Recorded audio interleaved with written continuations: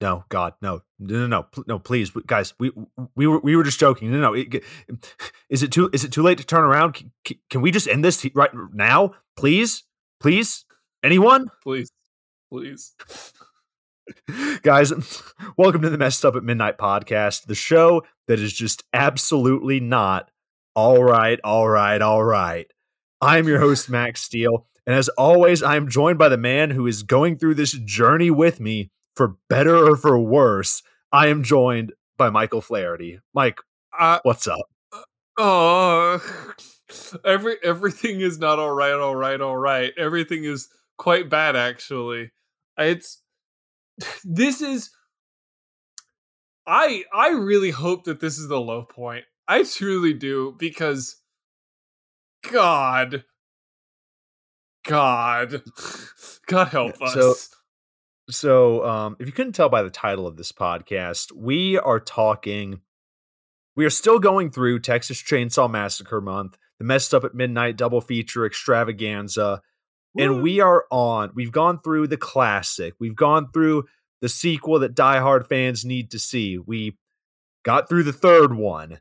And now we are at Texas Chainsaw Massacre, the next generation. Mike, what are your thoughts? Okay. So this movie was this movie stunk. It really sucked. Like, I wish I can't find, like, with number 3, we could sit there and go, hey, Ken Foray's in this, and like, oh, that's kind of cool, or like, I guess I can understand where they're going with this, but like, nope. This is, it has all of the wrong things that it didn't need. Mm-hmm. It's got the stiffest acting I have seen in a long ass time. It has got a like subplot that they don't address, where the new family works for a underground corporation that's responsible for the death of John F. Kennedy. Like, there's too much to this, man. There is actually too much to this. That's what I thought. Well, I want to talk about something. And I feel like this movie and the last one can really do a good job of explaining that. So, like, with the third movie, it wasn't good. But like, the bad stuff wasn't like, the bad stuff was just kind of bad, and the good stuff was fine. You know, the mm-hmm. gap between like the good and the bad wasn't really that massive.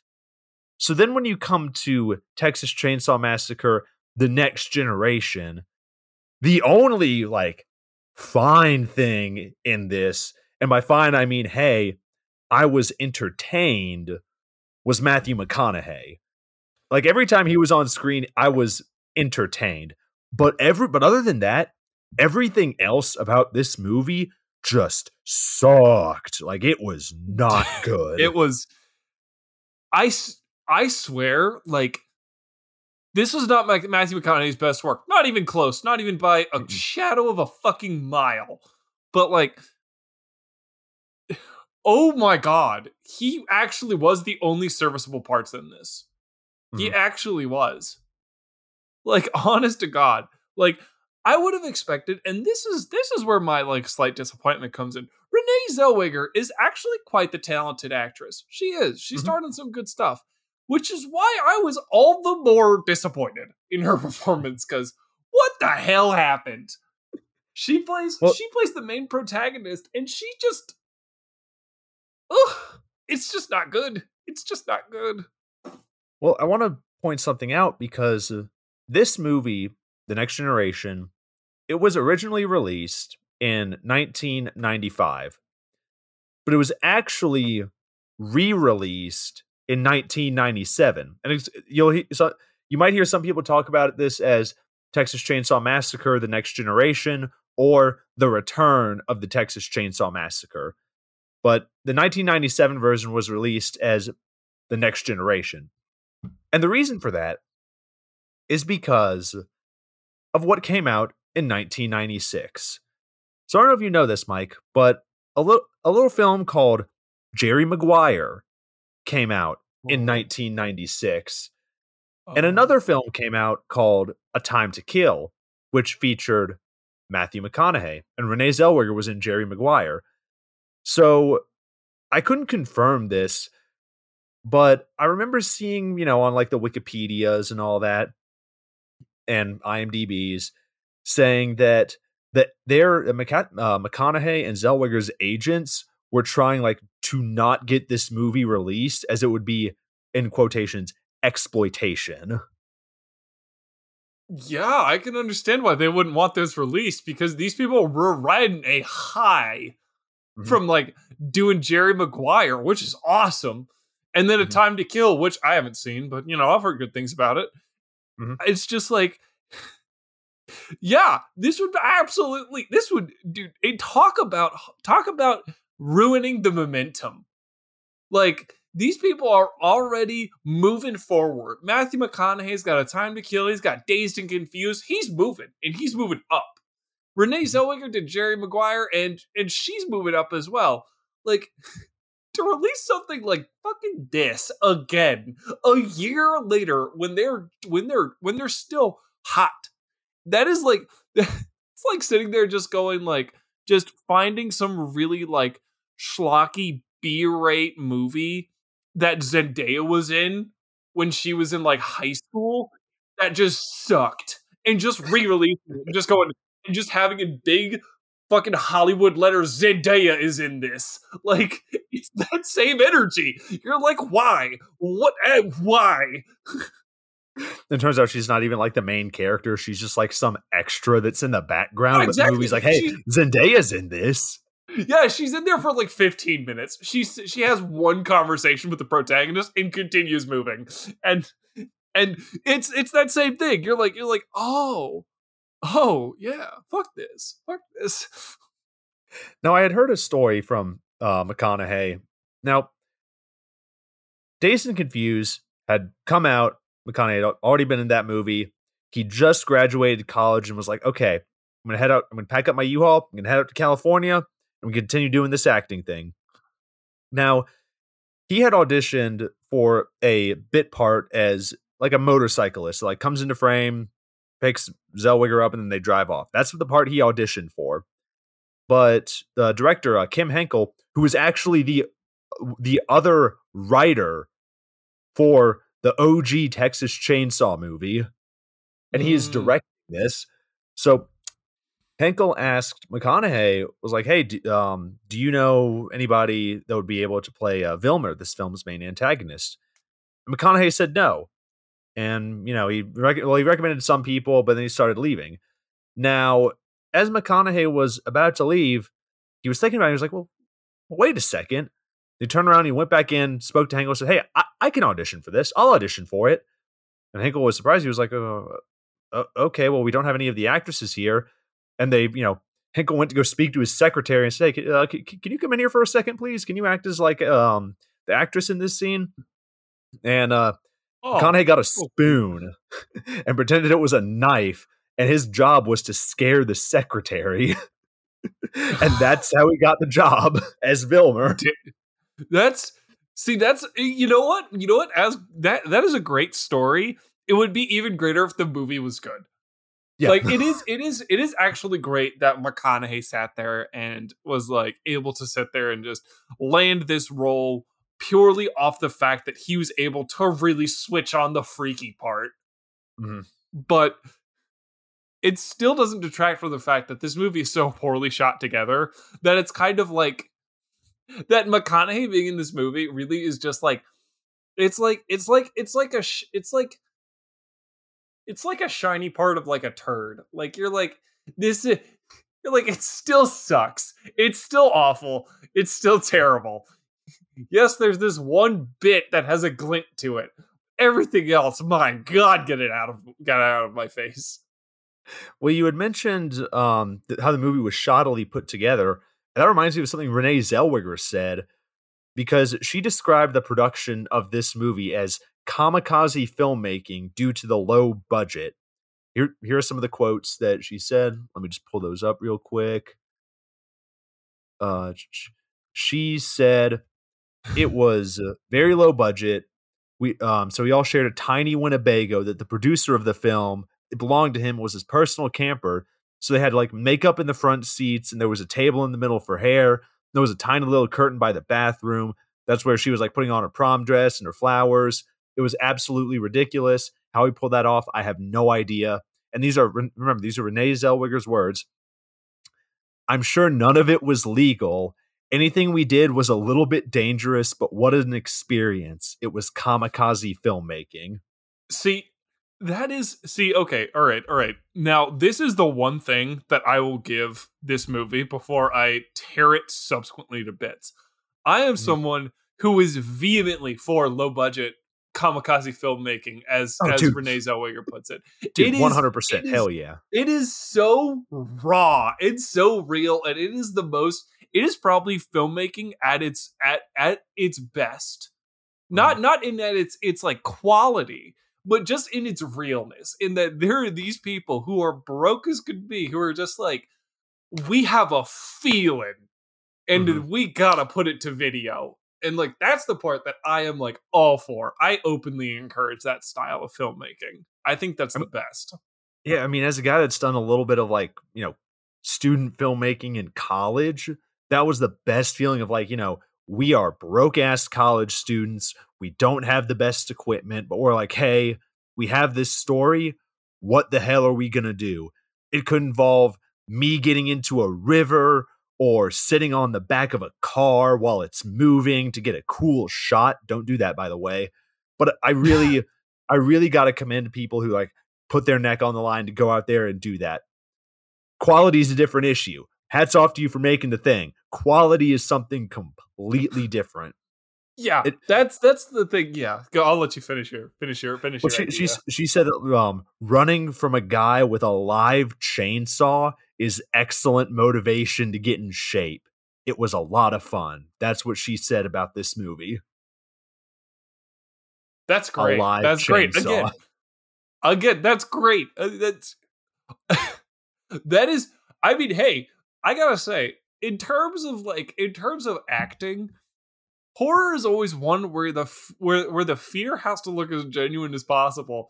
So getting as close as conceivably possible to making it real danger without putting the actors and actresses in honest to Christ danger is like, that's the golden goose, baby. Oh yeah. That was what made the OG Texas Chainsaw so hardcore, was because these people were in 110-degree weather, dehydrated, in full sprinting from a dude with a live chainsaw who ran as fast as a linebacker. Like, of course, that's gonna have some real fucking fear to it. Now, Mike, I want to play another game. We've done this on the podcast before. You're gonna be guessing.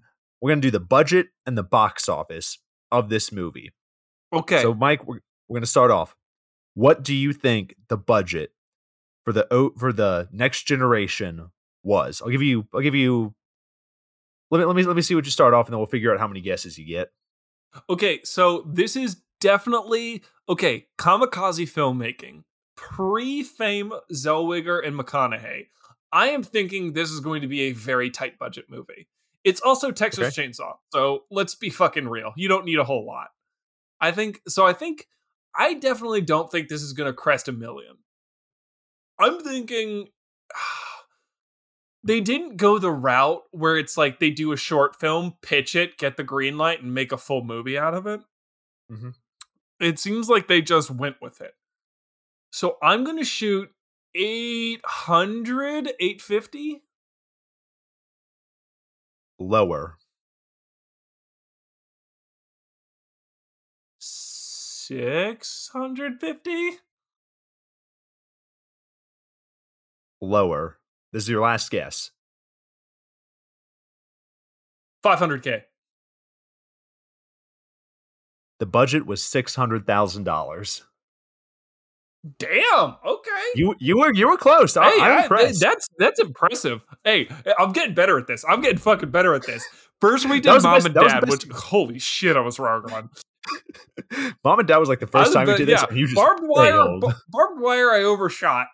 Barbed wire undershot, and now I'm finding my Goldilocks period. I'm moving in the middle. Hells yeah. Hells And yeah. now I want to ask you, what was this movie's box office? And this was over both releases. So the original 95 and the original limited release in 95, and then the next limited release in 97. Okay. So if we're doing both releases, I'm assuming it made it to this was noted as the worst one in the franchise, and I had never heard of this one. I had heard of all of them except for 3 in this one. I'm assuming this one didn't make its money back, so I would say like probably around 350, 400,000. Lower.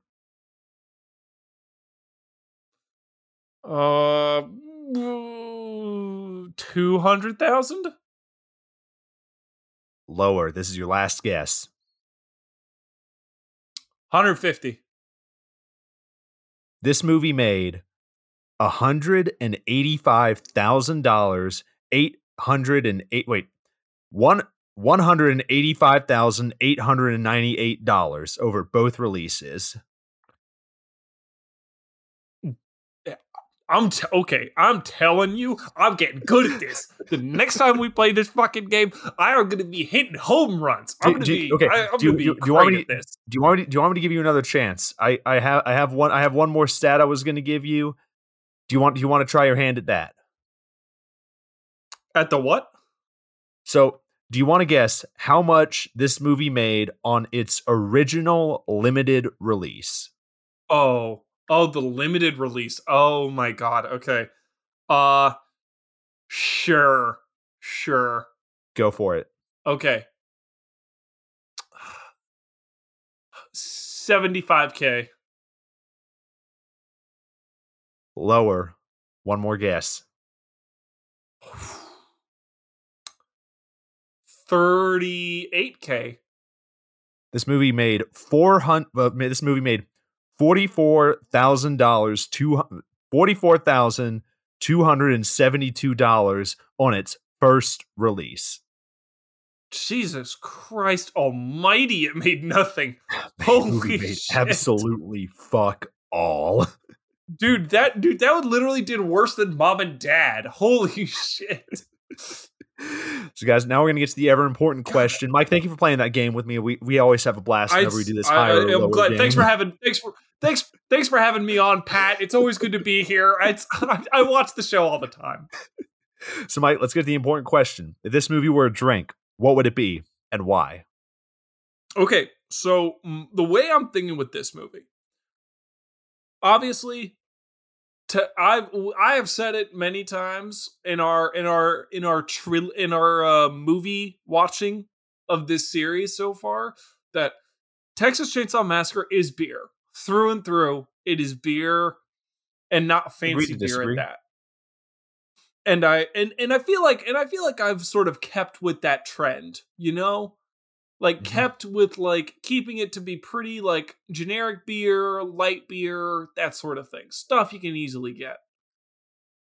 But this movie is something that lost its way.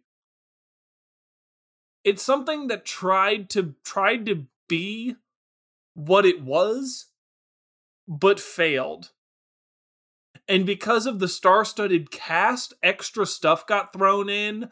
There was some recasting and redoing and like because and like star-studded status got thrown in and the waters got muddied. So I sat there and thought, okay, this takes place in Texas and we're gonna need a beer. I want a beer cocktail this time. I don't want to just do like a pairing like I had done for the previous ones. So I thought of a michelada because it's beer. It's like tomato juice or hot sauce and like a little bit of tahini and lime juice. And I was like, okay, I can work with that. So first off, the beer. Now I was looking for a beer that comes from a company that's known for making some generic light beer, some real honest to God, low down, no frills. You can get this just about anywhere in the United States, sort of thing. Michelob. They make some pretty standard run of the mill beer. Now, how do we find a beer that's lost its way? How do we find a beer that makes everyone go, what, how? No, this doesn't fit at all. I want to introduce you to a little Michelob beer called Michelob Dragon Fruit Peach Beer. Ugh. It had a limited release and has pretty much been swept under the table by Michelob. So I'm like, okay, cool. So we have our Michelob Dragon Fruit Peach. We're obviously gonna keep with tomato juice, keep that. It's a classic, that's like Latino, like South Texas sort of thing. So that's fine. Mm-hmm. But we still want to throw in that redneck backcountry moonshine, classic. But again, it's lost its way. It's not what it was. It's forgotten its roots. Let me introduce you to Old Smoky Moonshine Pineapples with Pina Colada. Oh yeah. It's a moonshine that's based off of a cocktail that does not involve moonshine. That is... look, man, I don't get gatekeepy about many alcohols or liquors, but like drink what you want to drink, no judgment. But it feels wrong to seek out moonshine based off of a pina colada. Mm-hmm. So we're going to throw that in. And then, finally, they still want, you still want that spice. You want that Texas chainsaw, power, that gore, that real, 6-speed power that the franchise is known for. But you don't have the budget for 6-speed power and gore. Just throw it a little bit. Throw it a little dash, a little smidge. Just throw in a little bit of Tabasco sauce and you're good. That's the hot sauce, we don't need extra stuff. And that's the next, that is Michelada, the next generation. That's what I'm calling it. I'm impressed. I really am. That was a well thought out drink. Where you found, was it passion dragon fruit? Or Dragon Fruit Peach Michelob Ultra. If you can find that, give it a shot. Let me know how it is, because I am intrigued. Mm-hmm. I'm impressed. I think you did a very good job with that one. Thanks, Teach. No. It was there was definitely, I was sitting there just looking around, and if I'm being honest, I sat there and I found the Michelada and I was like, great. But I was like, there's gotta be some crazy beer. And I found Dragon Fruit Peach and I went, we can work with this. Oh, can we work with this? We can fucking work with this. You see, it's with this podcast, well, this episode in particular, it's almost like we switched places. Because you went with kind of something that was a little bit extravagant. I kind of went with something that was short, directly to the point, no nonsense. Here we go. So this was not a good movie. Nothing about it was redeemable. Except for maybe Matthew McConaughey. Now I can sit here and I can drone on about what this character represented, and the spoiler alert for the movie, the insurance lady flashing her boobs at some people, and something to do with pizza for some reason, and high school prom. I could sit here and we cannot forget the secret society Illuminati subplot that this movie tries to throw at us. I could do that. Or I could not. And I chose to not. Because this movie was not trying. So, what this movie is first of all, do not try this drink. Do not try this. I make it very fucking clear. Do not try this drink. We are not, no. Do not go out there and do not try this. You will go to the hospital and you'll see why in a second. This movie is bathtub moonshine that makes you go blind. And while you're at it, throw in a splash of some wild turkey for our boy Matthew McConaughey. And yeah, that's it. That's it. That's this movie. Mike's of the opinion that this franchise is beer. I'm of the opinion that it's moonshine. So yeah, that's this movie.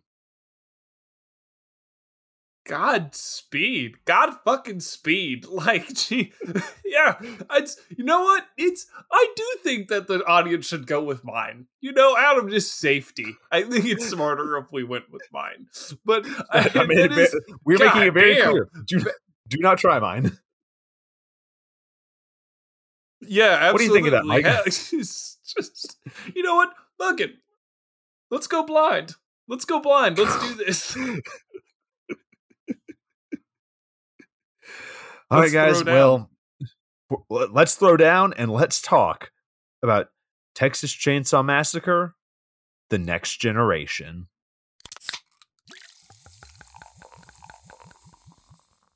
No rolling text this time. It's just a paragraph. I really feel like this is a bad omen. So this guy narrating sound like a World War II, like one of those World War II documentary narrators, is reading this thing, and it's basically saying, what we've heard already, but it also mentions that there were a couple of minor incidences after the original Texas Chainsaw Massacre. Like this movie recognizes that its sequels weren't as good as the original. So after this paragraph, we get our first shot of the movie. And like with the Texas Chainsaw movies, we normally see the rolling desert fields of Texas. And in this one, we don't get that. Yeah. We get a close-up, an awkward close-up of a woman putting on lipstick. It's The Next Generation, and I guess it's going to... It's trying something... It's going against the grain. So then we cut to... Go ahead. Oh, go ahead. Oh, no. I was just going to jump in and just say...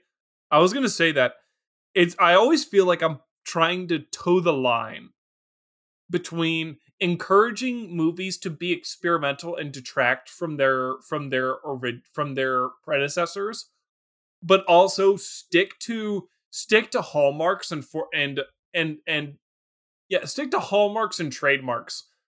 And with this one, I'm especially torn because on one hand, I'm like the opening crawl and the opening like desert scene driving it with a car. That is the movie. That is how the movie should start. Mm-hmm. But I also sit there and I honor like the guys trying to do something different. But it's bad. It's bad. Don't get me wrong. But I always find myself sitting there just going like, I always find myself at war almost. It's a very difficult thing to balance. Because, like, on one hand, and we're going to get to talking about remakes in our next episode, but especially, like, when you're making sequels, it's very hard. Like, how much do you pay, especially to, like, an iconic masterpiece that was your first film? It's like, do we want to try to be too much like that movie? Or do we want to try to go in a completely different direction, but then alienate our original audience? It's a very fine line to toe, and I think you really need to look at it in a case-by-case basis.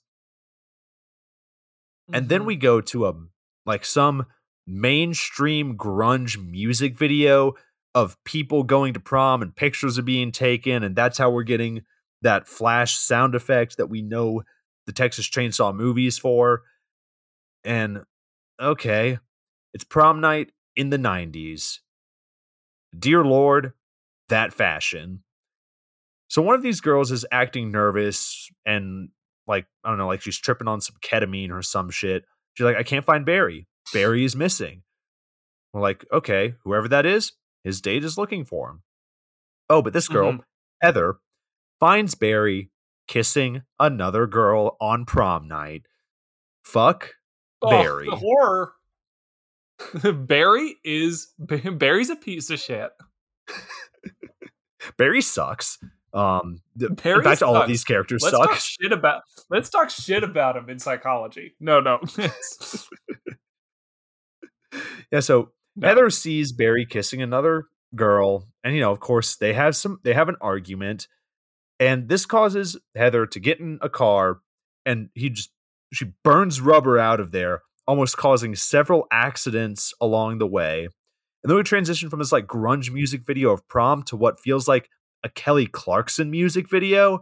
Like I'm halfway expecting them to say, what's the name of that song? Tore your feet. I fucking can't even remember anymore. It's a break. Wait, it's are a you talking breakup about song. My Life Would Suck Without You, or like Hazel Eyes? I Fuck, don't know. I'm not like Kelly Clarkson is pretty dude, rusty. Dude.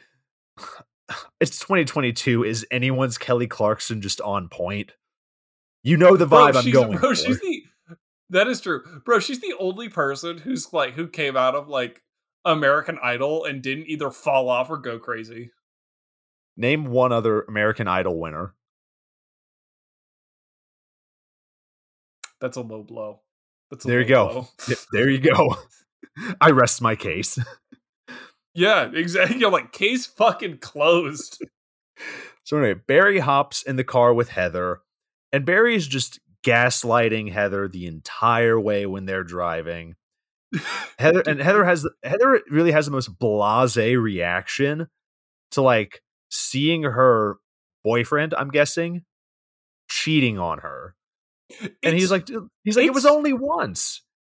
It's crazy. It's crazy because the way Barry talks, it's like he talks the same way like a really shitty friend of yours like tries to sit there and spin them getting caught red-handed into thinking you're the asshole. Mm-hmm. So I'll sit there and just be like, I had one kiss. You wouldn't have sex with me, and therefore you couldn't have been surprised that this outcome would have happened. Actually, so let's actually talk about how you fucked up here and not me.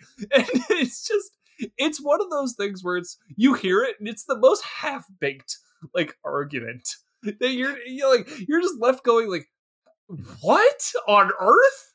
Like. And then, not to make it worse, Heather starts believing him and going, yeah, you're right. I mean, but you just know that. I'm like, okay. So we have a dumb gaslighter and just and another dumb person. Like, Barry is the type of guy that will say literally anything to get fucked by anyone. He straight up was like, it was only once. Listen, if I don't have sex, I'll get prostate cancer and die. Or it says he calls it prostrate cancer, or I'll die. I'll get the cancer where if you lie down, you die. It's almost admirable how much Barry doubles down. He's going for it. Yeah. He's going the fucking distance, man. Like, he's not sitting there, like, pulling up, backing up, going like, oh, maybe I should, I'm like, God damn it, or maybe I should try harder. He's just, like, sticking to his story, doubling down, and getting more bananas with it. And you're like, hell yeah, Barry, keep getting weird.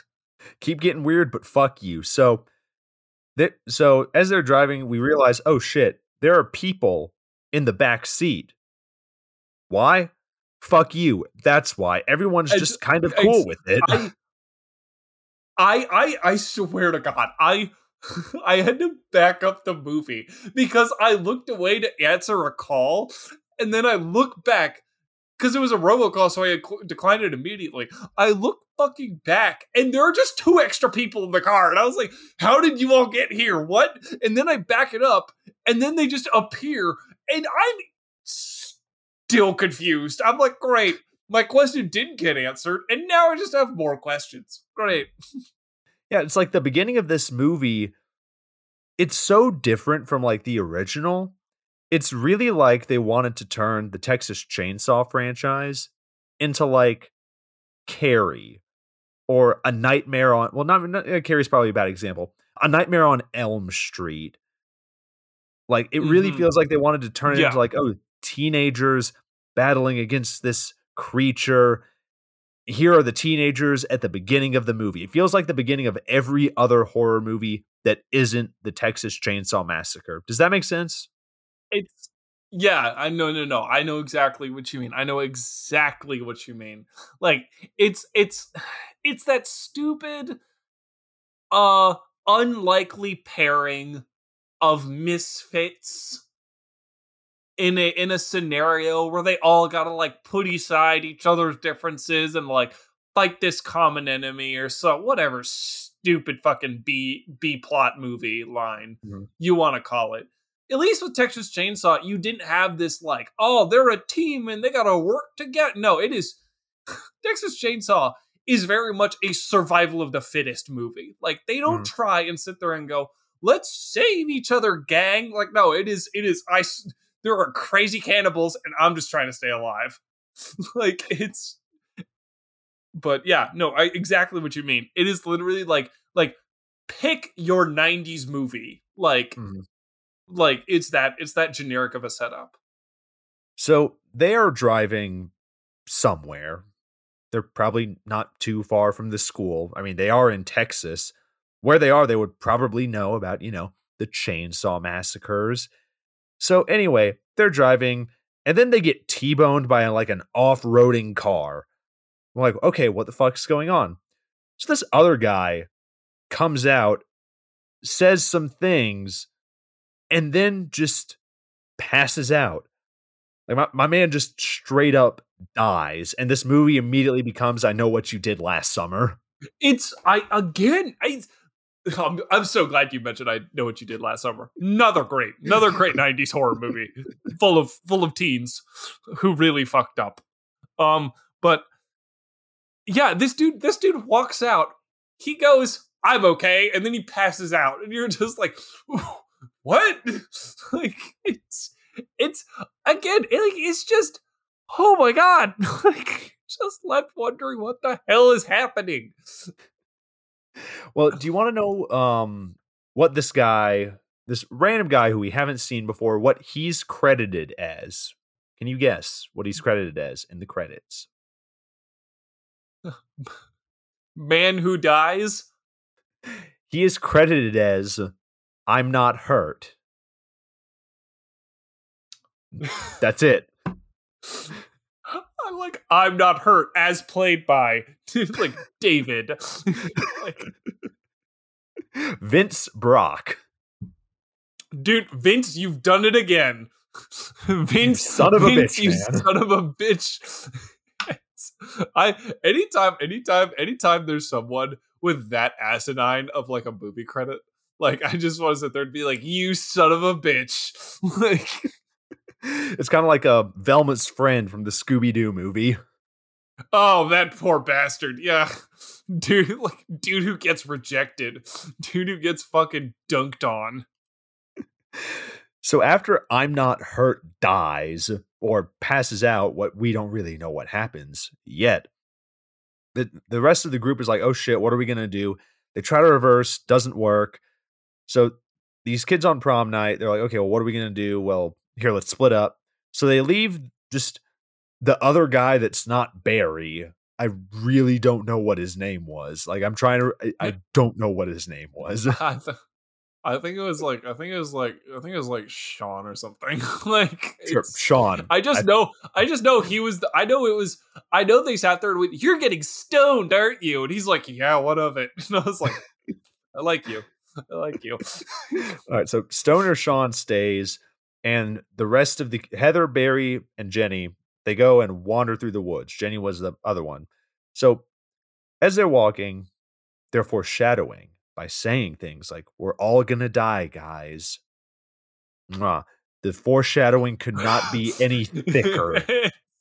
It's just it's like It's like now entering Cannibal Psycho Murderer Ranch featuring Matthew McConaughey. Like, and they're like, that sounds dangerous. You're like, fucking, you're like, oh, Let's go no check it out. kidding. You're like, it is, oh my God. There's, like, you thought the Texas Chainsaw Massacre franchise was not known for subtlety? Like, Jesus Christ, this is not subtle. This movie's as subtle as like just taking a sledgehammer and just throwing it to your buddy's face. That's it. It's like, yeah, again, there's nothing. It's, yeah. So as they're walking, they got a flashlight, and then something happens where they can't use the flashlight anymore. When we get the line, great, now we can't see Jack. And I'm sorry, Barry, but it is bright outside. Like this, you can see this is not the curse of Bigfoot, or hell, maybe it is. I don't know, but yeah, no, the sky's not blue. The sky is not blue, but it's like you can still, it's still bright. Like I'm talking like the moon is the sun type of bright. It's also another quote that I just love is Heather, the dumb girl, who apparently is like dating Barry for some fucking reason. It just goes, guys, the flashlight's out. We shouldn't move forward. We should make a fire. And I was like, girl, what? You are near a road and it is bright outside. Why do you need a fire? Like, you're not in Alaska or the Denali Highway. Like, you can just fucking keep walking. Just follow the road that way and you will be fine. Heather's got masterful one-liners. She is, I love Heather, not because she's a good actor. She sucks, but like, she'll sit there and just drop like the classic one-liner when they're driving the car. Guys, I had a great idea. What if I crashed the car and we died? And then they go back to the normal conversation. You're like, what? Guys, what if I crashed this car and we turned into a Kelly Clarkson music video? It's or another great one. Barry, I may be dumb, but I'm not stupid. Like, respect the hustle. Respect the hustle. I was like, hell yeah, girl. Like, you do you. But in any case, they're fucking wandering in the woods or some shit. They're wandering in the woods after a bad jump scare with like some roadkill or some shit. We cut to later, and the teens enter this trailer thing. I don't know. They walk in and they talk to this random lady to call the police and, you know, get a glass of water. And her response at seeing these disheveled kids that are clearly, you know, scared for their lives. Oh, prom night. Just good writing. Good writing. Good job, everybody. I love it. If you've seen any of these movies, you already know she's going to end up being one of the Sawyers, which they're not the Sawyers in this movie. We'll get to that in a second. So this scene, the older lady calls some guy named Vilmer about the kids. She hangs up. Something goes crashing through the window that startles everyone, except this lady. She goes to the window and talks about some farmer's wife, and then just flashes her tits at them. We just crop in to see them, and we are 15 minutes in, and I hate this. I just again the logic here is baffling. These guys throw something through the window, and her response is to flash them. Like, it's just like, and she goes, "No, they were kids. They're crazy rascals." I'm like, am I in the fucking? Am I in the Twilight Zone? Like, what is this? Who are all of you? What town is this? I was like, what kind of backwards ass town is this? Listen, you and I have both lived in some small towns, and I've never seen some shit like this. I was about to say, like, That's definitely like someone who's lived in New York all of their life. Like they have never left. They have never the most rural they went is like Staten Island. Like, and then Damn. they're just like they're just like this is how they are. This is how the rednecks act. Let rednecks write for rednecks like me and Mike. So back at the car. Absolutely. Hell yeah. Back at the car, someone comes to save Sean. And he's going to make everything. All right. Guys, we got Matthew McConaughey. Hell yeah. He comes in. He's here. He's here, baby. He's here, walks in, boy's dead, he's dead, and then Matthew McConaughey straight up just breaks the I'm not hurt guy's neck with his hands. No tension, looks at Sean's like, I'm going to kill you. And then McConaughey gets in his truck and drives away while Sean is like running down the road. Okay. I okay. This whole interaction with it's just so much because the Sean runs and Matthew McConaughey makes chase or gives chase. Yep. Sean watched Vilmer, I guess as he's called, as we'll later hear him be known as. He watches him kill I'm not hurt guy. He is running away. And we as the audience assume it's for his life. I just want to talk about the zinger or the great one-liner. I'm telling this movie, great one-liners. Oh yeah. The great line that he says to Vilmer, which was, Mister, please, you're scaring me.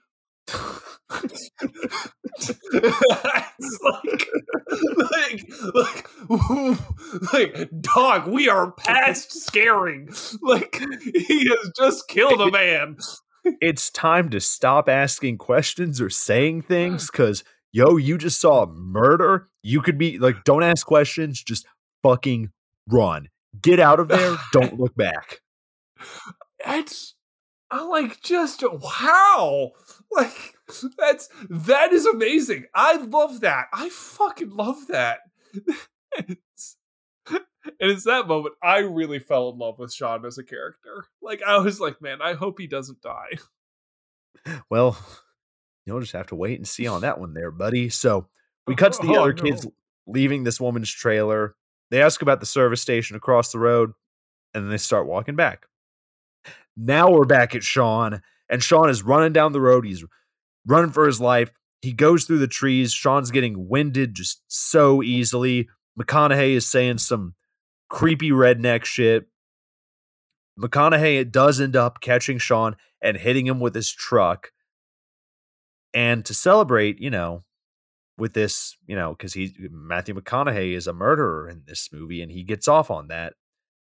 He does what any one in the 90s would do, and then plays some rap metal on the radio while he keeps running Sean's body over, just puts it in drive, it hits him, reverses it, puts it in drive, hits him, and just keeps doing that shit like 3 to 4 times. Hell yeah. I love it. He's got a rap metal tape.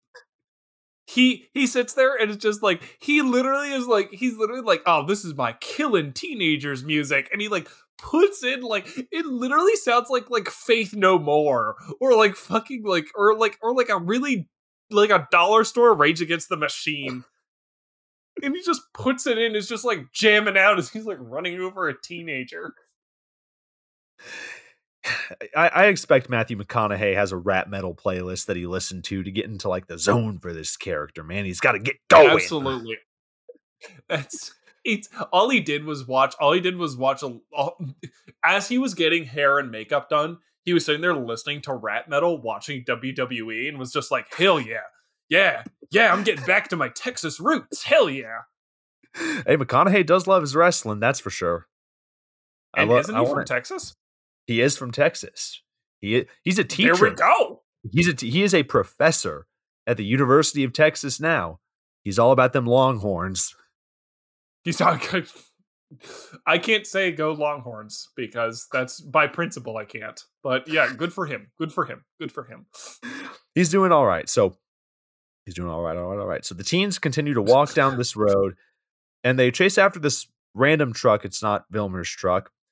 So Barry and Heather, they go down this one road to chase after this truck, but everyone kind of violates girl code by leaving Jenny just by herself.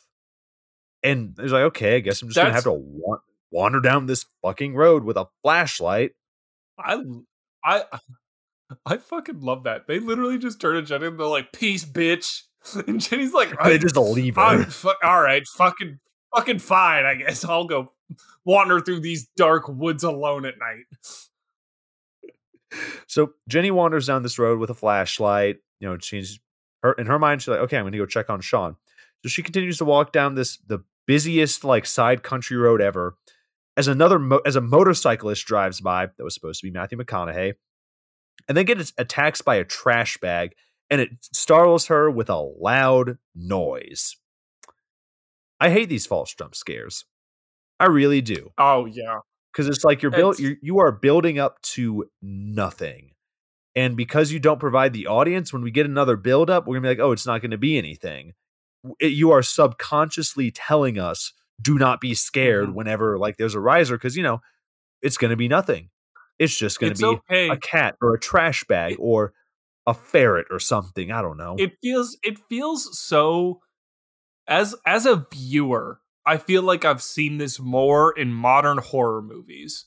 As time has progressed, like I've seen more and more of these, like in the beginning of the movie, they break the tension, which I don't like, but they break it by doing false jump scares. It'll sit there and like if it's like someone has just seen a murder and like a teenager just seen a murder and the girl's at her locker, like the false jump scare will be like the guy slams the locker and you're like, oh mother, God fucking damn it. Like it's just leave the tension. Leave it there, build on it, let it really soak in, because by the time it gets to like a peak, you cut it with the jump scare and it'll send people flying. Like but that's a tangent for a different day. I don't hate jump scares, I just hate the fake ones. And speaking of bad stuff in this movie, Barry and Heather. Heather says things about her actually being smart. She literally says, I'm a bitch, just like my mother. I want people to like me. I hate characterization like this.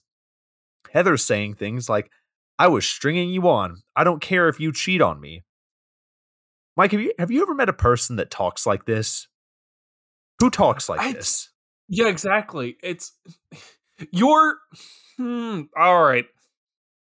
Dumb movie mistake number 1. You are laying the cards out, showing them to the viewer and going, now this card goes to this character for this reason. And you're like, oh, okay, cool. That's not real dialogue. And also like it feels like shoehorn dialogue for the movie to get a chance to explain their character, which I'm like, no. It has to be circumstantial stuff where you can lead into that stuff where it feels natural and not like exposition-y. Well, it almost feels like with this movie and with a lot of bad movies that, especially like with the 90s, like with the 80s and the 90s, we got a lot of moving away from focusing on the people and more so focusing on the killers. Like with Nightmare on Elm Street, Friday the 13th, Halloween, people were so fascinated by the killers that it kind of flipped in the studio's heads where it was like, okay, they want to focus on the killers, so we're going to make all of these humans pieces of shit. So we're going to be rooting for the killers the entire time. Okay. Yeah. But that doesn't work. No, you need to sit there and what makes the killers good is building attachment. you have to build that love of the character, and then watching that character get just absolutely got. That is what builds a like fascination with an antagonist. Like you dislike them, but it's also this like you don't want to root for them. You want to. It's like a morbid fascination with these like killers, and I just feel like Hollywood just for I think about like 20 something years completely and utterly forgot about it. Forgot that you needed to make your characters likable and you want to root for them at the end of the day. Yeah, well, a good example of that would actually be one of the next scenes when Heather and Barry they approach this random house in the countryside, which we've seen these films, we don't do this. But the way that Heather and Barry do this is just shittier, I guess. I don't know why, but these kids, like when they're approaching this house, instead of us being like, no, don't go to that house, don't go to that house. Like it was like with the first, you felt this sense of like overwhelming dread. Whereas here it's like, I could not give a shit if you go into that house, if you go walking into that house or anything. Yeah, exactly. You're sitting there and you see, and like I'm gonna sit there and like move the story forward just so I can go off on that and build off what you said. Eventually, what ends up happening is they try and get in and try and get someone's attention. Doesn't work, and Heather and Barry just start arguing. And Heather goes, "Why don't you go around back?" And then Barry just like does some stupid like dumb fucking quip and goes, "Fine, I'll go out back." He goes out back. Lo and behold, there's a redneck with a double barrel shotgun pointed at him. The redneck starts dropping quotes.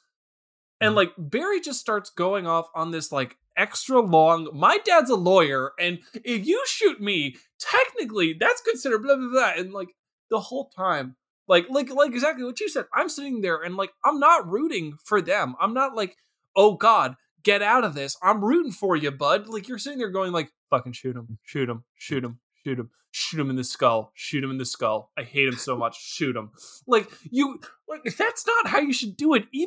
Even like those like 70s movies and the movies now, whenever it's like the tropey stuff, like the dumb slutty girl or the dumb jockey guy, they all die first, but they're not unlikable. They're just kind of like sleazy, and you're kind of like, okay, whatever. They're sleazy characters. That's fine, but they still have some base level of likability. If you don't give them that, then you're robbing yourself of the agency. God damn it. Yeah, well, let's talk about that guy that pulled the gun on Barry. Do you know who that was? His name was, well, in this one, it's the Slaughter family, but it's so weird, like the timeline of this movie, because we have the Sawyer family, and then in this one, it's the Slaughter family, which why the fuck would you do? You have a Leatherface, you have the Sawyer family already established. It's the fourth one. Just Leatherface died in the second one, and we're still going with what?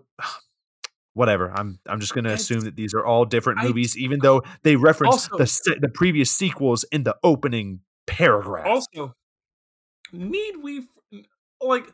Not only did Leatherface like this was like, I'm surprised Tobe Hooper didn't sit there and come out and just rant and rave about how much he hates the Texas Chainsaw movies. Because like, honestly, I swear to God, man. Tobe Hooper did one movie, was like, great, that was it, I'm done, I'm happy, I love it. And then Hollywood breathed down his neck for so long that he was like, fuck it, I'll make a second one. Like the same thing that happened with Gremlins 2. And then he kills off Leatherface, kills off the Sawyer family, has Stretch do a dance, and he goes, cool, and movie. Like, but Hollywood sits there and goes, no, we'll bring Leatherface back or fucking whatever. And now, not only that, but they've just gotten rid of the Sawyers. Now they're the Slaughters, which I gotta say, that is like, one, if that is your regular ass name in real life, You need to be in a heavy metal band. You need to be in a heavy metal band. For the love of all that is holy, you need to be in like a death metal band. Like, that is your calling in life. But like, outside of that, like, that is so corny. That's so corny. That doesn't sound rednecky. That sounds like cannon fodder. Like, it's literally beating you over the head with who these people are. Like, I am halfway expecting in the dinner scene later that like Sergeant Slaughter from the old school WWF is going to be just sitting there too. Yes, he's like, oh my god. He's dressed up like fucking Colonel Mustard or some shit, like just sitting in the corner, like, I'm here too. Like, oh my god. It's just, this one feels like, what's really crazy is like the third one of this movie, it felt, that felt more like more stupid than anything else. This feels more egregious. Like it's trying too hard. Like it's trying too hard, but it's also trying, it's trying too hard to be its own thing, but also trying way too hard to be Texas Chainsaw. And you're like, which sounds like a really weird thing, but like I feel like if you watch all of them up, yeah, exactly. If you've watched them all up to this point, you kind of get it. Like, but yeah, go ahead. Let's get back on. I want to talk about one thing. We're gonna go in. So Barry's out back looking around the house. Heather's waiting up front in the swing, but we see someone walking behind her. It's just kind of like, oh, here's this person walking behind her. Oh, by the way, it's Leatherface. No introduction. He's just right there. So Heather, like, because she lacks spatial awareness, I guess she can't feel someone standing behind her. Suddenly she does. And then we get like an attempted recreation of like that one shot in the first movie where Leatherface grabs that girl as she's like trying to flail her arms and then drags her in. Here, it's not quite that. So Leatherface yanks her back into the house and Heather is screaming. Leatherface breaks down a door. He's screaming with some weird, creepy drum and bass underneath, which feels really out of place. Like the original did not need music, so why does this movie think it needs music?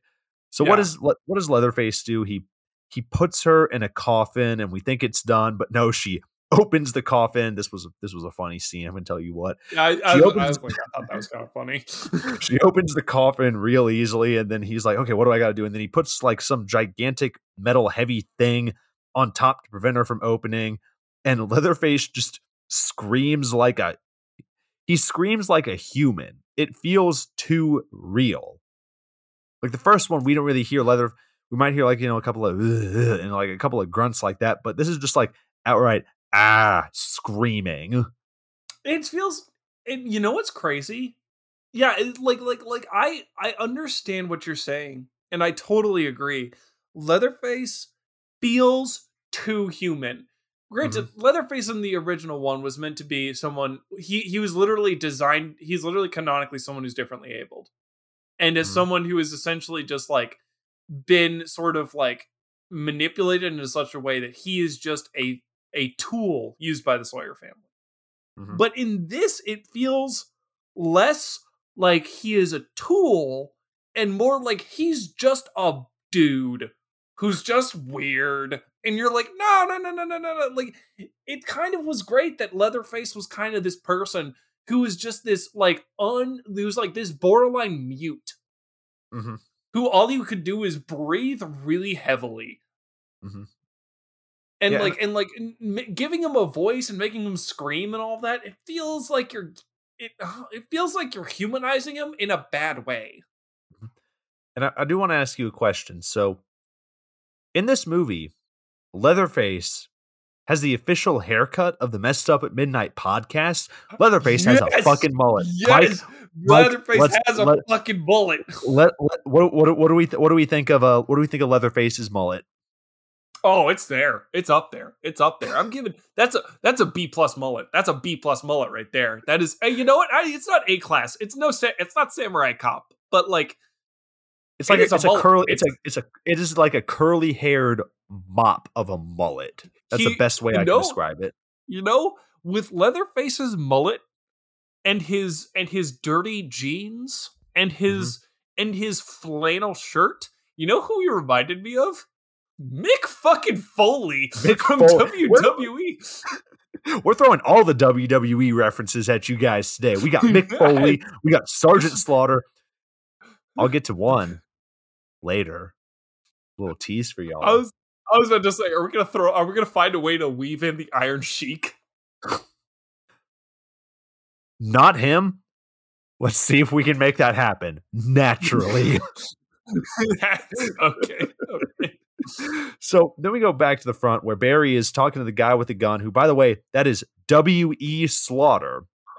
If you remember, W.E. Sawyer was mentioned in the third one in the opening title card as he got like put in jail or something because, I don't know, fuck continuity, I guess. And W.E.'s whole like character is he says quotes and then says who said them. That's his whole thing. He'll say like, you miss 100% of the shots you don't take. Wayne Gretzky, Michael Scott. Like it's like that. It's like it's so weird. Like it doesn't like I understand what they were trying to do, trying to like give him a very specific sort of like thing, you know, like give him like this sort of uniqueness. Because I guess they saw Chop Top and how they made him very unique in that he's like kind of a hippie-ish thing, but also like completely off the walls and bananas, and just went, we need to do that. We got to do that. We got to do that. So their whole thing was quotes. How did this redneck in rural Texas get a hold of so many quotes from so many people before the internet? Before the internet was a big thing. Exactly. This was not, again, if this was like 2020, I would have been like, fair, whatever. He's just on Reddit.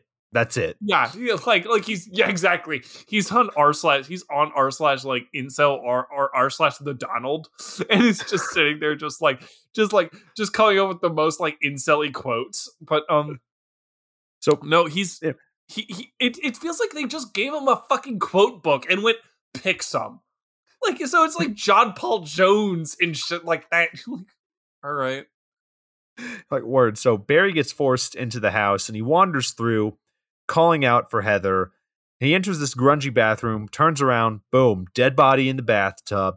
Barry exits the bathroom, and then we try to recreate another classic scene from the first one of Leatherface appearing and hitting someone over the head, which would be a nice homage.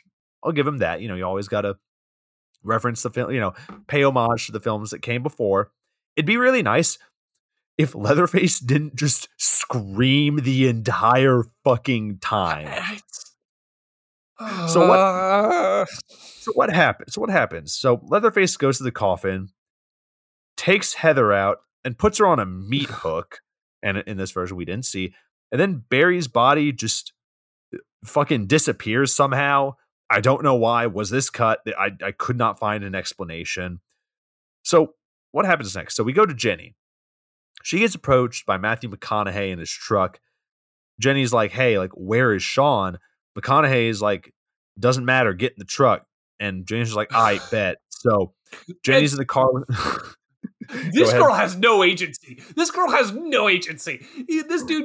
is literally screaming, get in the fucking car. Get in the goddamn car. Who gives a shit about Sean? Get in the fucking car right now. Where are we going? Shut the fuck up. Why do you ask so many questions? Get in the car. And she's like, okay. Like, I'm like, Jenny is no. Jenny's that type of like Jenny's the type of go with the flow where it's a problem. You go too much with the flow. I'm about to say, I am a huge proponent of go with the flow.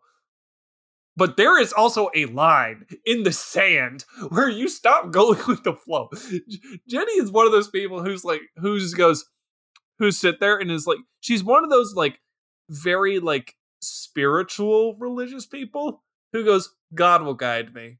Like, I don't need to worry about anything. God will guide me. He will I got guide the me through power of God safety. and anime on my side. Fucking literally. Like, she'll just walk into traffic and just like, or just be like, God will keep me safe. And you're like, I don't know I don't know if that's smart, Jenny. Let's not test that theory. So Jenny's in the truck with McConaughey, who right about now I'm really wanting him to go into like a spiel about why he drives a Lincoln or whatever the fuck truck he's driving, like he did in those old commercials. I miss those. Gotta love those commercials. So McConaughey basically gives us like, hey, a stranger danger PSA. And, you know, McConaughey is doing a great job of being very creepy. But then Jenny turns and sees Sean hanging upside down while being dragged by the truck. So Jenny's scared. McConaughey's being creepy. Jenny's like, fuck this. Yeets herself out of the truck and runs through the woods. McConaughey plays some like Leonard Skinner while he's chasing after Jenny in his truck. And honestly, I can see McConaughey like the person doing this in real life if he ever just snapped one day. Honest to God, this is I have a firm belief that in this Henkel was just like, oh, she's gonna hop out the car and you give chase. And McConaughey went, I can do that. But also, is it okay if I spice it up? And he went, yeah, sure. Why not? Because this is so violently Southern. Like, he's sitting there, like, cranking some Southern rock, like, Skinnerd in his fucking pickup as he's just drag chasing someone through the fucking woods. As he's like, as he's sitting there, and he's like, woo! As he's, like, chasing. Like, you're like, you are. I was like, damn. McConaughey. Where does the acting stop with him? Because this feels weirdly method acting. No, McConaughey, like the way he was driving that truck and the way he put that tape in the radio, like it felt too natural to the point where I was like, no, he's done this before. He has experience with this. He has experience chasing teenagers on prom night through the woods in a pickup truck. So what happens? Jenny runs into some trees. McConaughey gets out, says some redneck cowboy shit. So he leaves. Jenny's just left in the middle of the woods. Jenny just kind of stands there and then gets startled by a chainsaw. It was supposed to be a jump scare, but this did not scare me. Not even in the slightest. No. It's just Leatherface. So Leatherface chases Jenny through the woods. I'm not sure which I would notice first. Either the sound of the chainsaw or Leatherface's screaming. So what happens? So Jenny he just doesn't stop screaming. God damn it! All he does is just yell, and it's either the chainsaw, him, or both. There is no in between. Jenny breaks into a stranger's house again, and Leatherface does the same thing from the first movie and cuts down the door without even trying to open it. That's that big fucking theater kid energy. Hell yeah. You go, Leatherface. You go. Hey. God, hey, you can't fault Leatherface for saying they're just going like hey now, this is my moment. This is what dreams are made of. Like, he's just like, as he's like tearing shit down. He's got like a really unique, like, before he goes on stage, he's got to like, pound 3 monster energies and go just go run 100-meter dashes back and forth, and then I don't know, if I can punch a tree or some shit before he goes out on stage. So Heather goes upstairs. She finds a gun. This is what happens. This is true. She finds a gun on a taxidermied policeman, and Heather tries to shoot Leatherface with this gun she found, but it has no bullets. So Heather tries to pull a Sally and just throw herself through a window, and I cackled. was like, how dare you stand where she stood, damn it. I was about to say, like she sits there and I saw her huck herself out the window, and I audibly laughed. I sat there and just went, I just saw that and just went, no, you're not doing the same thing that Sally did. No, no, no, no, no, no, no. And then I saw her that she was still on the roof. I'm like, damn, you even suck at throwing yourself out the window. It's like, no, Sally threw herself like out of the window and like into the yard. Dude, Jenny threw herself. Sally threw herself like a fucking football. Like she did a fucking like a 3-point fucking dive out the window 2 stories into the lawn. Yeah, Jenny just kind of like casually broke through the window and landed on the roof. So Leatherface follows and sticks his head out. He chases after. Sorry, I lost my place in my notes, guys. Please bear with me. I had Heather, but I was like, no, Heather's in the fucking where she's on the meat hook. Yeah, yeah. So Jenny is trying to run away. She climbs up like an antenna for some weird reason. Yeah, she starts climbing a fucking TV antenna, which I don't understand. But then after that, where do you expect to go? I thought it was just going to be another like callback to what Sally did, which is you just hum yourself out the window back 2 stories down and just fucking keep booking it. But no, she sits there and starts climbing up. Yeah, what she does is arguably dumber. Like she's climbing on TV antenna and live wire, like, and then she starts fucking what is it, army crawling, or like what is it, I forget what type of crawling it is, but she does a crawling on the wire over to the tree. Yeah, it's so weird because like the cables are dark, so it literally looks like that Jenny's just floating there, just in space. I was like, wait. I had to rewind. I was like, wait, what the fuck is like? Oh, okay. Sorry, we live in the. It's 2022. We live in a cable cutting world, so good for y'all, I guess. Exactly. So Jenny just kind of, the cords get cut. Jenny falls to the ground. She stands still. You're like, okay, what's going on? And then she hears the chainsaw, and Leatherface uses his Kool-Aid Man powers to burst through this like greenhouse while like some like Disturbed is playing in the background, like some type of Down with the Sickness type shit. I was about to say it's like right before. You noticed that too, right? It sounded. Oh yeah, no, 100%. It's like as she's like sitting there getting up, you just hear. And then you just hear like a pause, and as she gets up, you just hear Leatherface go ooh ah as he like slams through the glass. I'm gonna make that edit happen. Remind me. I'm gonna make that happen. Hell yeah, hell yes. So Jenny's running, and all of a sudden, she's back at the woman's trailer from the beginning. She goes in. And this woman, who apparently was named Darla, had to look that one up because it was kind of hard to figure out, just wanders outside to try to, talk with whoever's chasing Jenny. She needs to figure out who needs flashing. She's gonna flash them, and that's gonna be it. So yeah, I'm gonna lay down the law and flash these people once and for all. So she calls a WE. We remember WE from earlier. Oh shit, what's going on? So WE walks in, and yeah, big surprise. This lady working out of the trailer, she's a Sawyer or a Slaughter or whoever she is, and WE just starts poking Jenny with like this cattle prod. So what happens? Darla just like, hey, I need to go pick up some pizza.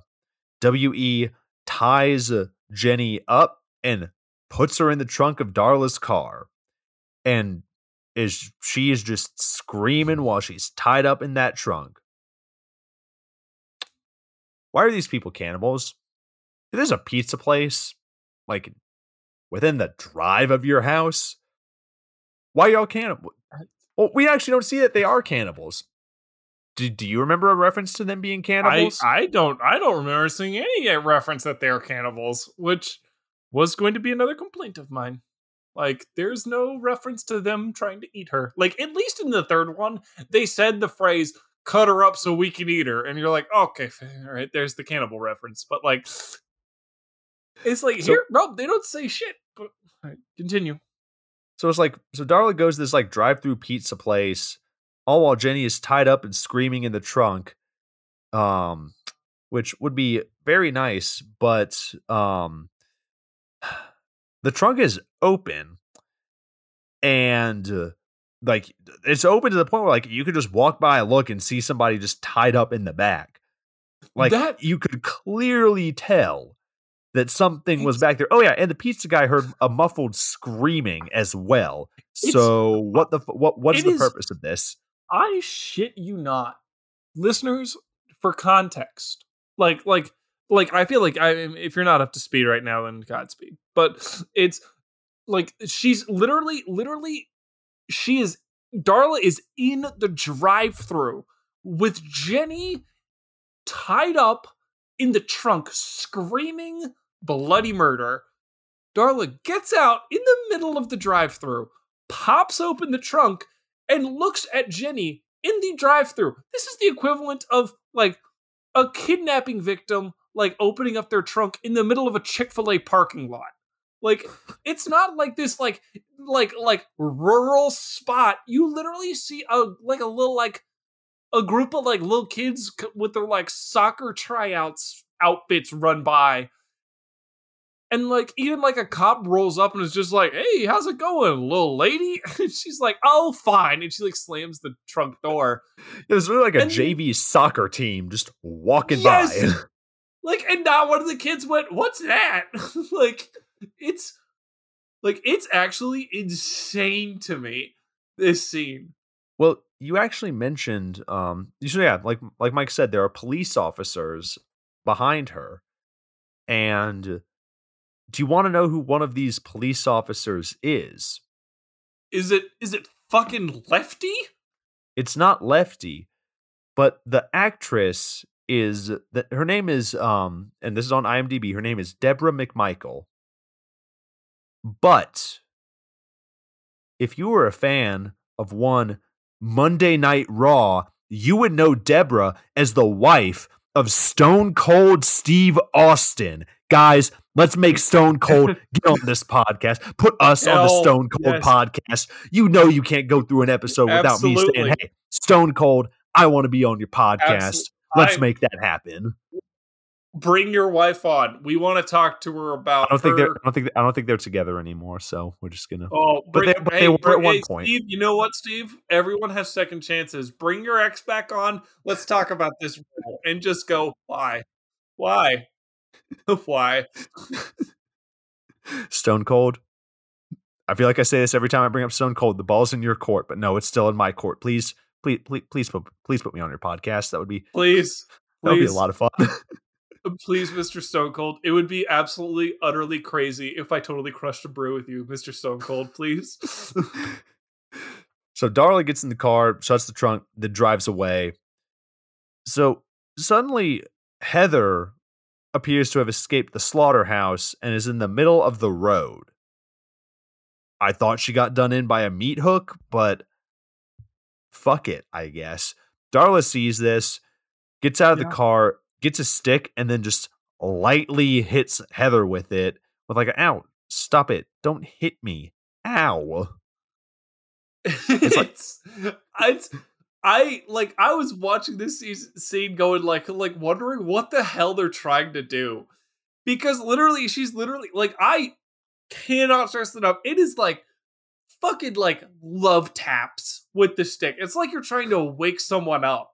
Like she's just like, like, stop it. Like, stop it. And just eventually she sits there and just dips. She goes, fuck it, just stay there. Which I just thought was ridiculous. So Darla arrives home with the pizza. W.E. Sawyer is hitting Leatherface, and now Leatherface is wearing, holy shit, his new mask he is wearing looks like what would happen if you left the Michael Myers mask just out in the sun for too long. And he's also wearing drag. What? Why? Why? It's I'm sure there are it's academic it's papers it out feels there like to explain this, but like, why? it feels you know what it feels like? It feels like they're trying to do what they very lightly did in the first Texas Chainsaw. Because you remember in the first Texas Chainsaw, in the dinner scene, Leatherface has like he put like tried to put lipstick on or something like that, or tried to put like makeup on. Mhm.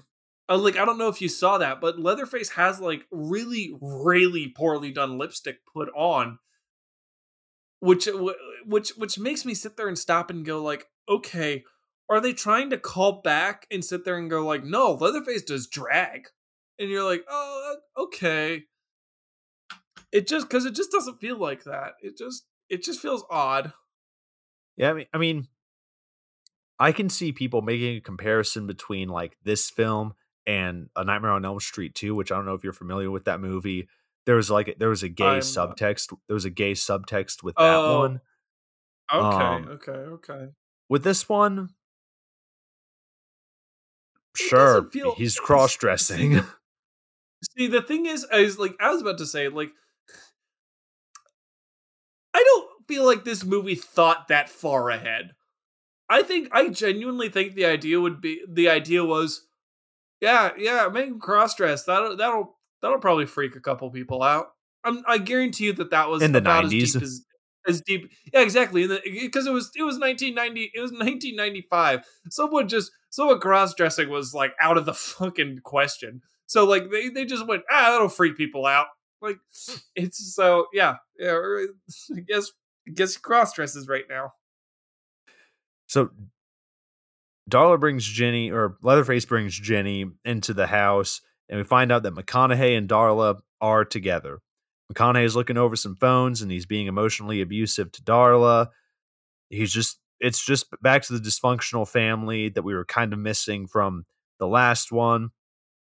McConaughey chews up these types of scenes. Like, Mm-hmm. again, that's probably one of the best things about this film. It's not a whole lot.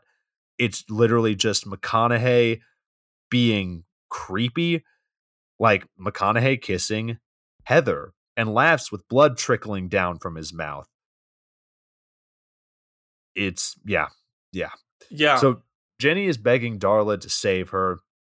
Darla starts talking about a conspiracy. Like, what was the line? Like, you don't like, do you think the government killed JFK? Or who do you think killed JFK? It was the government. He's like, no, it was these people. So, okay, we got like a secret society subplot going on. Yeah. And I'm halfway expecting It's like the Buckner family from Cabin in the Woods to come out and for us to find out, oh no, they're appeasing the ancient ones with this one. That's it's like that's the thought I'm going with. they work for a secret society that is there for the sole purpose of pleasing the ancient ones. If you're like honest to God, this inclusion of this little line is just it opens up the hugest can of worms. Because initially, like I guess the initial idea was for them to like was for Darla to say something so outlandish, and for you, the listener, to write it off and go, "Ha ha ha! What a crazy idea!" But Mhm. no, like they go into it. They're like, she's like, "No, these people are responsible for the death of John F. Kennedy. They've actually carried out multiple assassinations over the past 2,000 years. Our employees are pretty powerful, if I'm being honest." So yeah, I'm working this job. Just to, because it's really interesting to me. And I was like, what the fuck? Like, I literally just sat there and paused and went, what? Huh? Like, What this is going on? it is a group of redneck cannibals in Texas. You We don't know don't they're need cannibals. extra. We don't know the slaughters are cannibals. These are rednecks in Texas who are hunting people. We don't need extra little bits. Like it's just, oh my god. Yeah, Oh my god. I mean, going forward a little bit, we got McConaughey We got McConaughey in the kitchen with, and by the way, I don't know if we mentioned this, but McConaughey's got like some steampunk leg brace going on. Leatherface is in drag. Who the fuck knows? We got Leatherface in drag. We got W.E. Sawyer quoting history. Darla's being weird. Like, the first movie felt truly unhinged with its characters. This one just feels like an episode of like Jerry Springer. Yes, it does. Yes, it does. See, the original one, it felt like the Sawyers were genuinely an unhinged group of people who truly and honestly meant harm. That amidst all of their dysfunction and like hatred towards one another, that still boiled down to they're all gonna band together for the sole purpose of eating you. Like, here, it's just, like you said, it just feels like Jerry Springer. Like, it goes, you stupid girl, you stupid bitch, when you came into our lives, you ruined everything. Well, fuck you, you don't know shit, you don't know how to run a house. I was like, what? I was like, what is this? And Jenny tries to turn into Jerry Springer by trying to control the situation. So Jenny just grabs a shotgun and points it at them. So everybody kneels except for McConaughey. McConaughey sees Jenny pointing the gun at him. He reacts by slicing his titty. Jenny just stands there with the gun. McConaughey is throwing Darla to the ground, stepping on her neck. The fuck is this relationship? Heather's wanting to just lie down. It's all chaos. Jenny points the gun at McConaughey, pulls the trigger, doesn't go off. McConaughey takes the shotgun, fires it, and it goes off in the air. McConaughey then goes like screaming caveman unga boonga by like thrusting the shotgun up in the air. Jenny says, hey, fuck this, and then runs out of the house, hijacks the car, and Vin Diesels it, but McConaughey jumps on the hood of the car after making a strange noise, like a onto the car, and Jenny then crashes the car. That all happened in a short amount of time. It felt like it happened in like 2 minutes, but I love that after Jenny tries to fire the shotgun, he grabs the shotgun, fires it, and then goes full fucking caveman. Like, he goes, and he starts to, and then he like literally, like, I like, just as you said, he literally goes, and he like jumps on the car. And I was like, what? That was a funny noise. Are you trying out to be one of the sand people from fucking Star Wars? Like, why are you making that noise?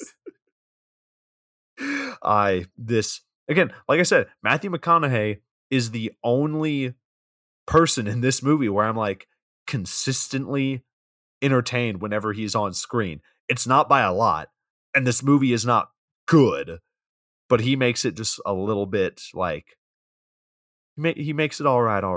So we cut to Leatherface putting on lipstick, listening to vinyl.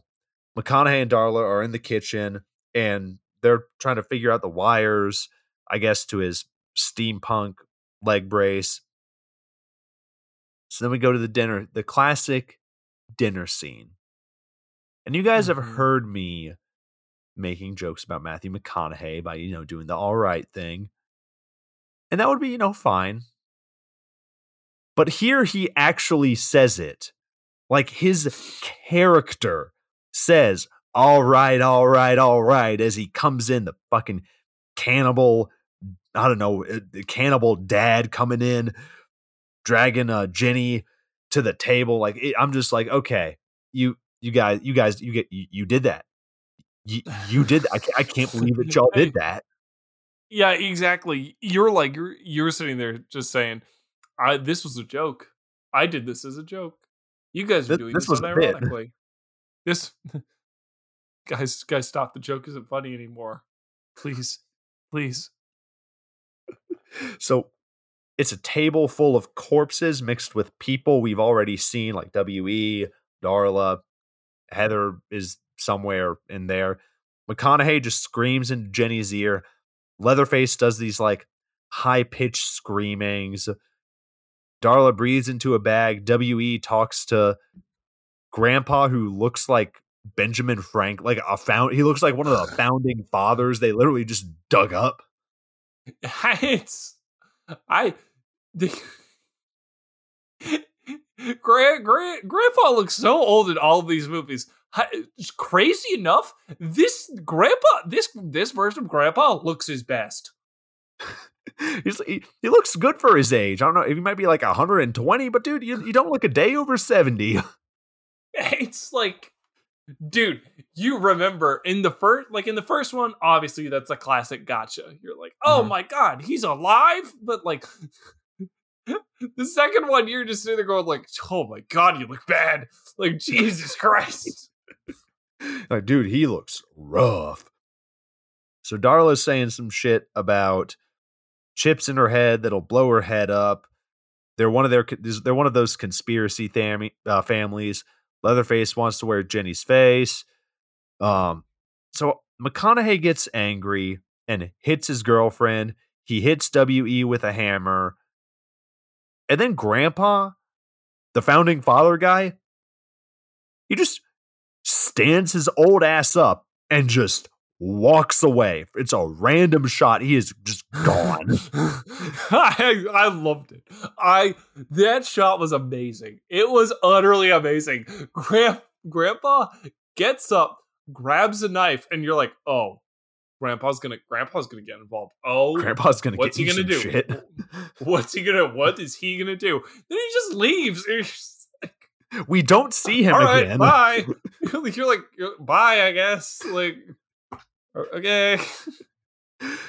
So Jenny again is like, okay, I'm gonna head out. McConaughey's like, no, you're not. And then he lights Heather on fire and just screams, burn, burn, burn.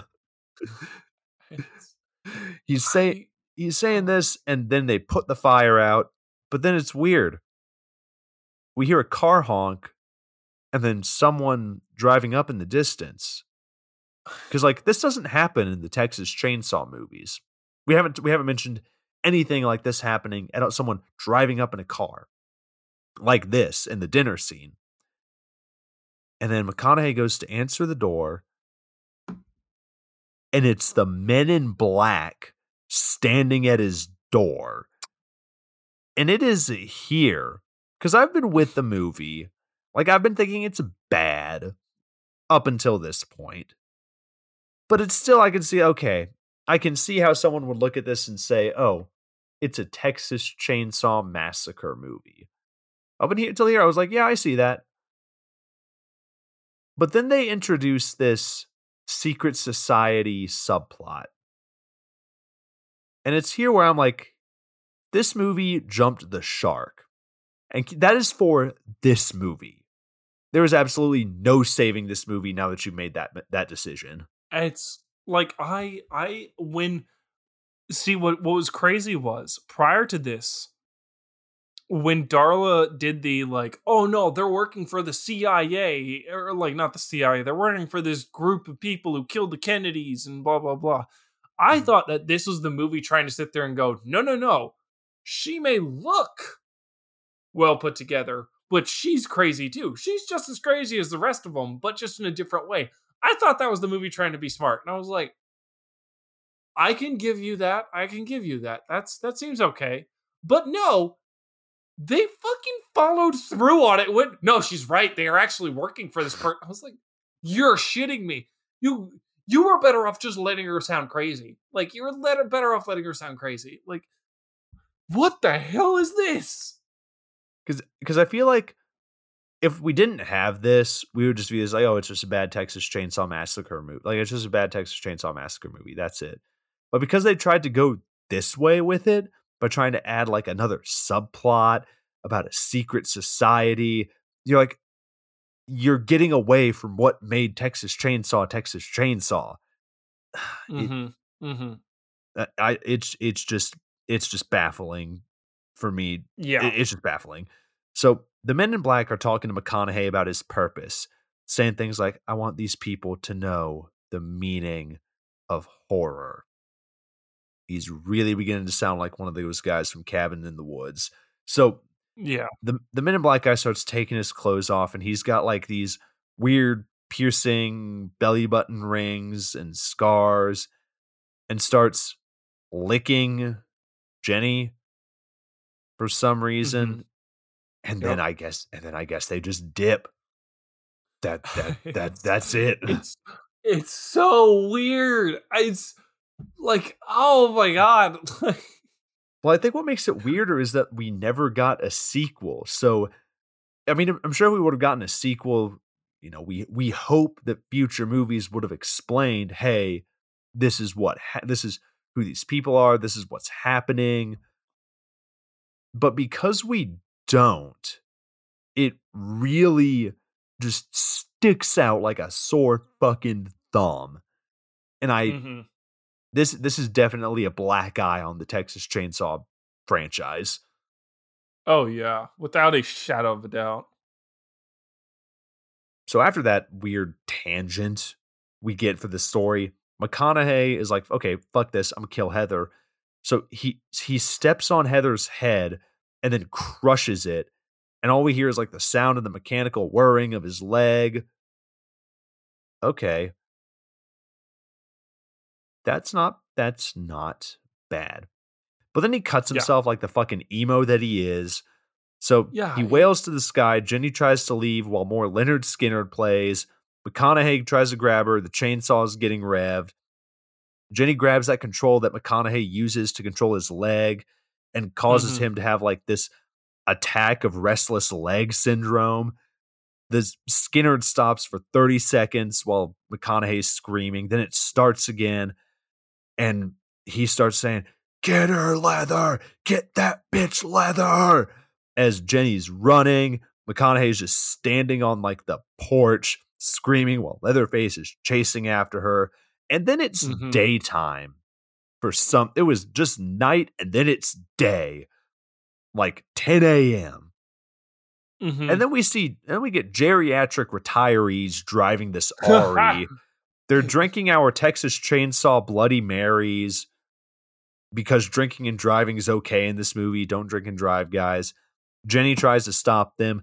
Leatherface and drag chases. Jenny hops in the RV while Leatherface is chasing. And then Leatherface gets in a truck somehow, like on the back of a truck, who I assume is being driven by McConaughey. Leatherface starts slicing at the RV. I'm sure these geriatric retirees have no idea what the fuck is going on. They're just trying to, I don't know, go on vacation to Florida or some shit. So hmm Leather's slicing at the RV, and the RV gets driven off the road and they crash.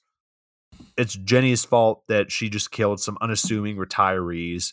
So Jenny Ah, climbs out, and we're getting to one of my favorite parts of this movie, guys. Jenny climbs out. She's getting chased by Leatherface. And we saw earlier, I didn't mention this, but we saw a plane, like a biplane, flying around. It's daytime. It's like we go from the biplane to the RV. The RV scene happens, goes off the road. Jenny gets out, is being chased by Leatherface. And then she starts getting chased by McConaughey. And for some reason, the biplane comes down and hits Matthew McConaughey and then I, just flies off. We don't know who's driving this biplane. Was it the government what? officials? We don't know. We didn't see. Like, The government what officials was it? are in a car. So who was this Was it? person? Was it? What mentally unhinged person was operating the biplane and just went, "Need to kill his ass"? It's just like, it's again. This movie has so many inconsistencies. It's hard to nail it down.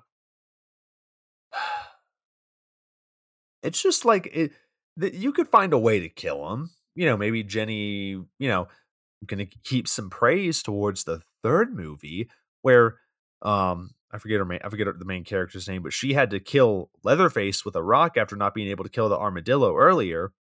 So maybe Yeah. something like that with this movie, but nope. Just, oh, look, a biplane is going to come and save the day. That's a literal Deus Ex Machina or Deus Ex Plane. I don't fucking know. Deus Ex Plane. Deus Ex Plane, just biplane coming in to save the day. It's God damn it. So Leatherface is just screaming more, and Jenny enters this car with the men in black for some reason. Leatherface watches them drive away, and then drag dances around. Then we cut away. suddenly. Back to Jenny and the Men in Black. The Men in Black are saying some shit, and Jenny's only response is, fuck you. And we're at the police station now, or whatever location we're at. There's a police It's a police station or a hospital. It's somewhere. It's a police hospital. A police hospital. They're at a police hospital, and they're talking to somebody, giving a statement, and then she's giving this statement talking about the chainsaw murders. But then someone gets wheeled by. Like, oh, who's that? Who could that be?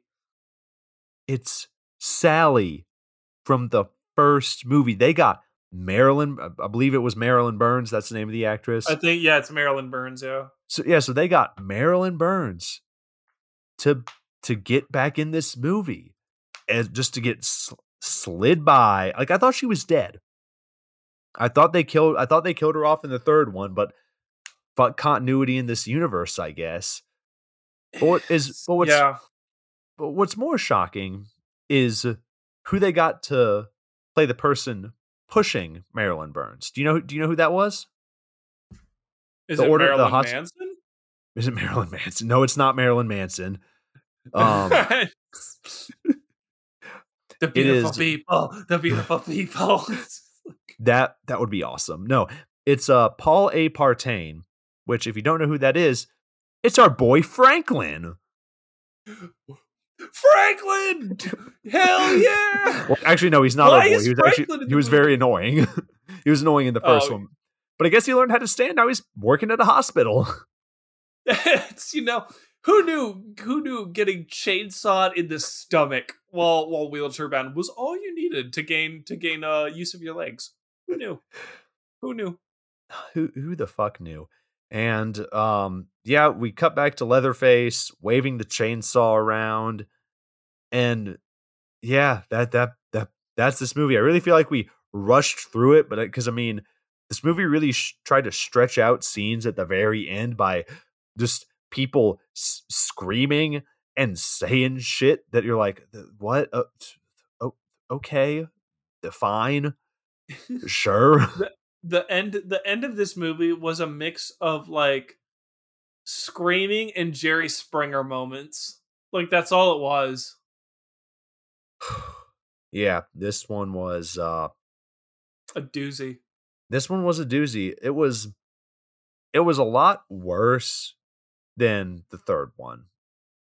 And again, the only thing saving this one was Matthew McConaughey. And guys, that does it. Mike, do you have any final thoughts? No. This was a bad movie. Matthew McConaughey, and Renee Zellweger. It's apparent why you guys were the only ones that went forward out of this. If I'm being super real, good Lord. Yeah, it's just not. It falls into that category of what the uninitiated, like a casual moviegoer, not even casual moviegoer, just like your buddy John, who's not really into movies all that much. He'll go see a Marvel movie, maybe he'll go see a bad movie occasionally in theaters. He doesn't keep up. He doesn't keep up with the trade. He doesn't know any better. It's not his fault. If you asked him to hey, describe a horror movie, he'd probably describe this exact movie. Yeah. Dumb teenagers end up in the woods. There's a crazy group of rednecks. Leatherface tries to kill him. Girl escapes. Matthew McConaughey's there. All the hallmarks are there for that classic half baked story. It's certainly and I'm really hoping this is the low point. You and I kind of knew last week. We when we were coming into this, when we were like, okay, this is going to be a tough one. But I'm really hoping that this is the bottom of the barrel, And I don't think we're ever going to get to like, the OG. We're not going to get to like that level of quality, but I really hope we don't dip this low again.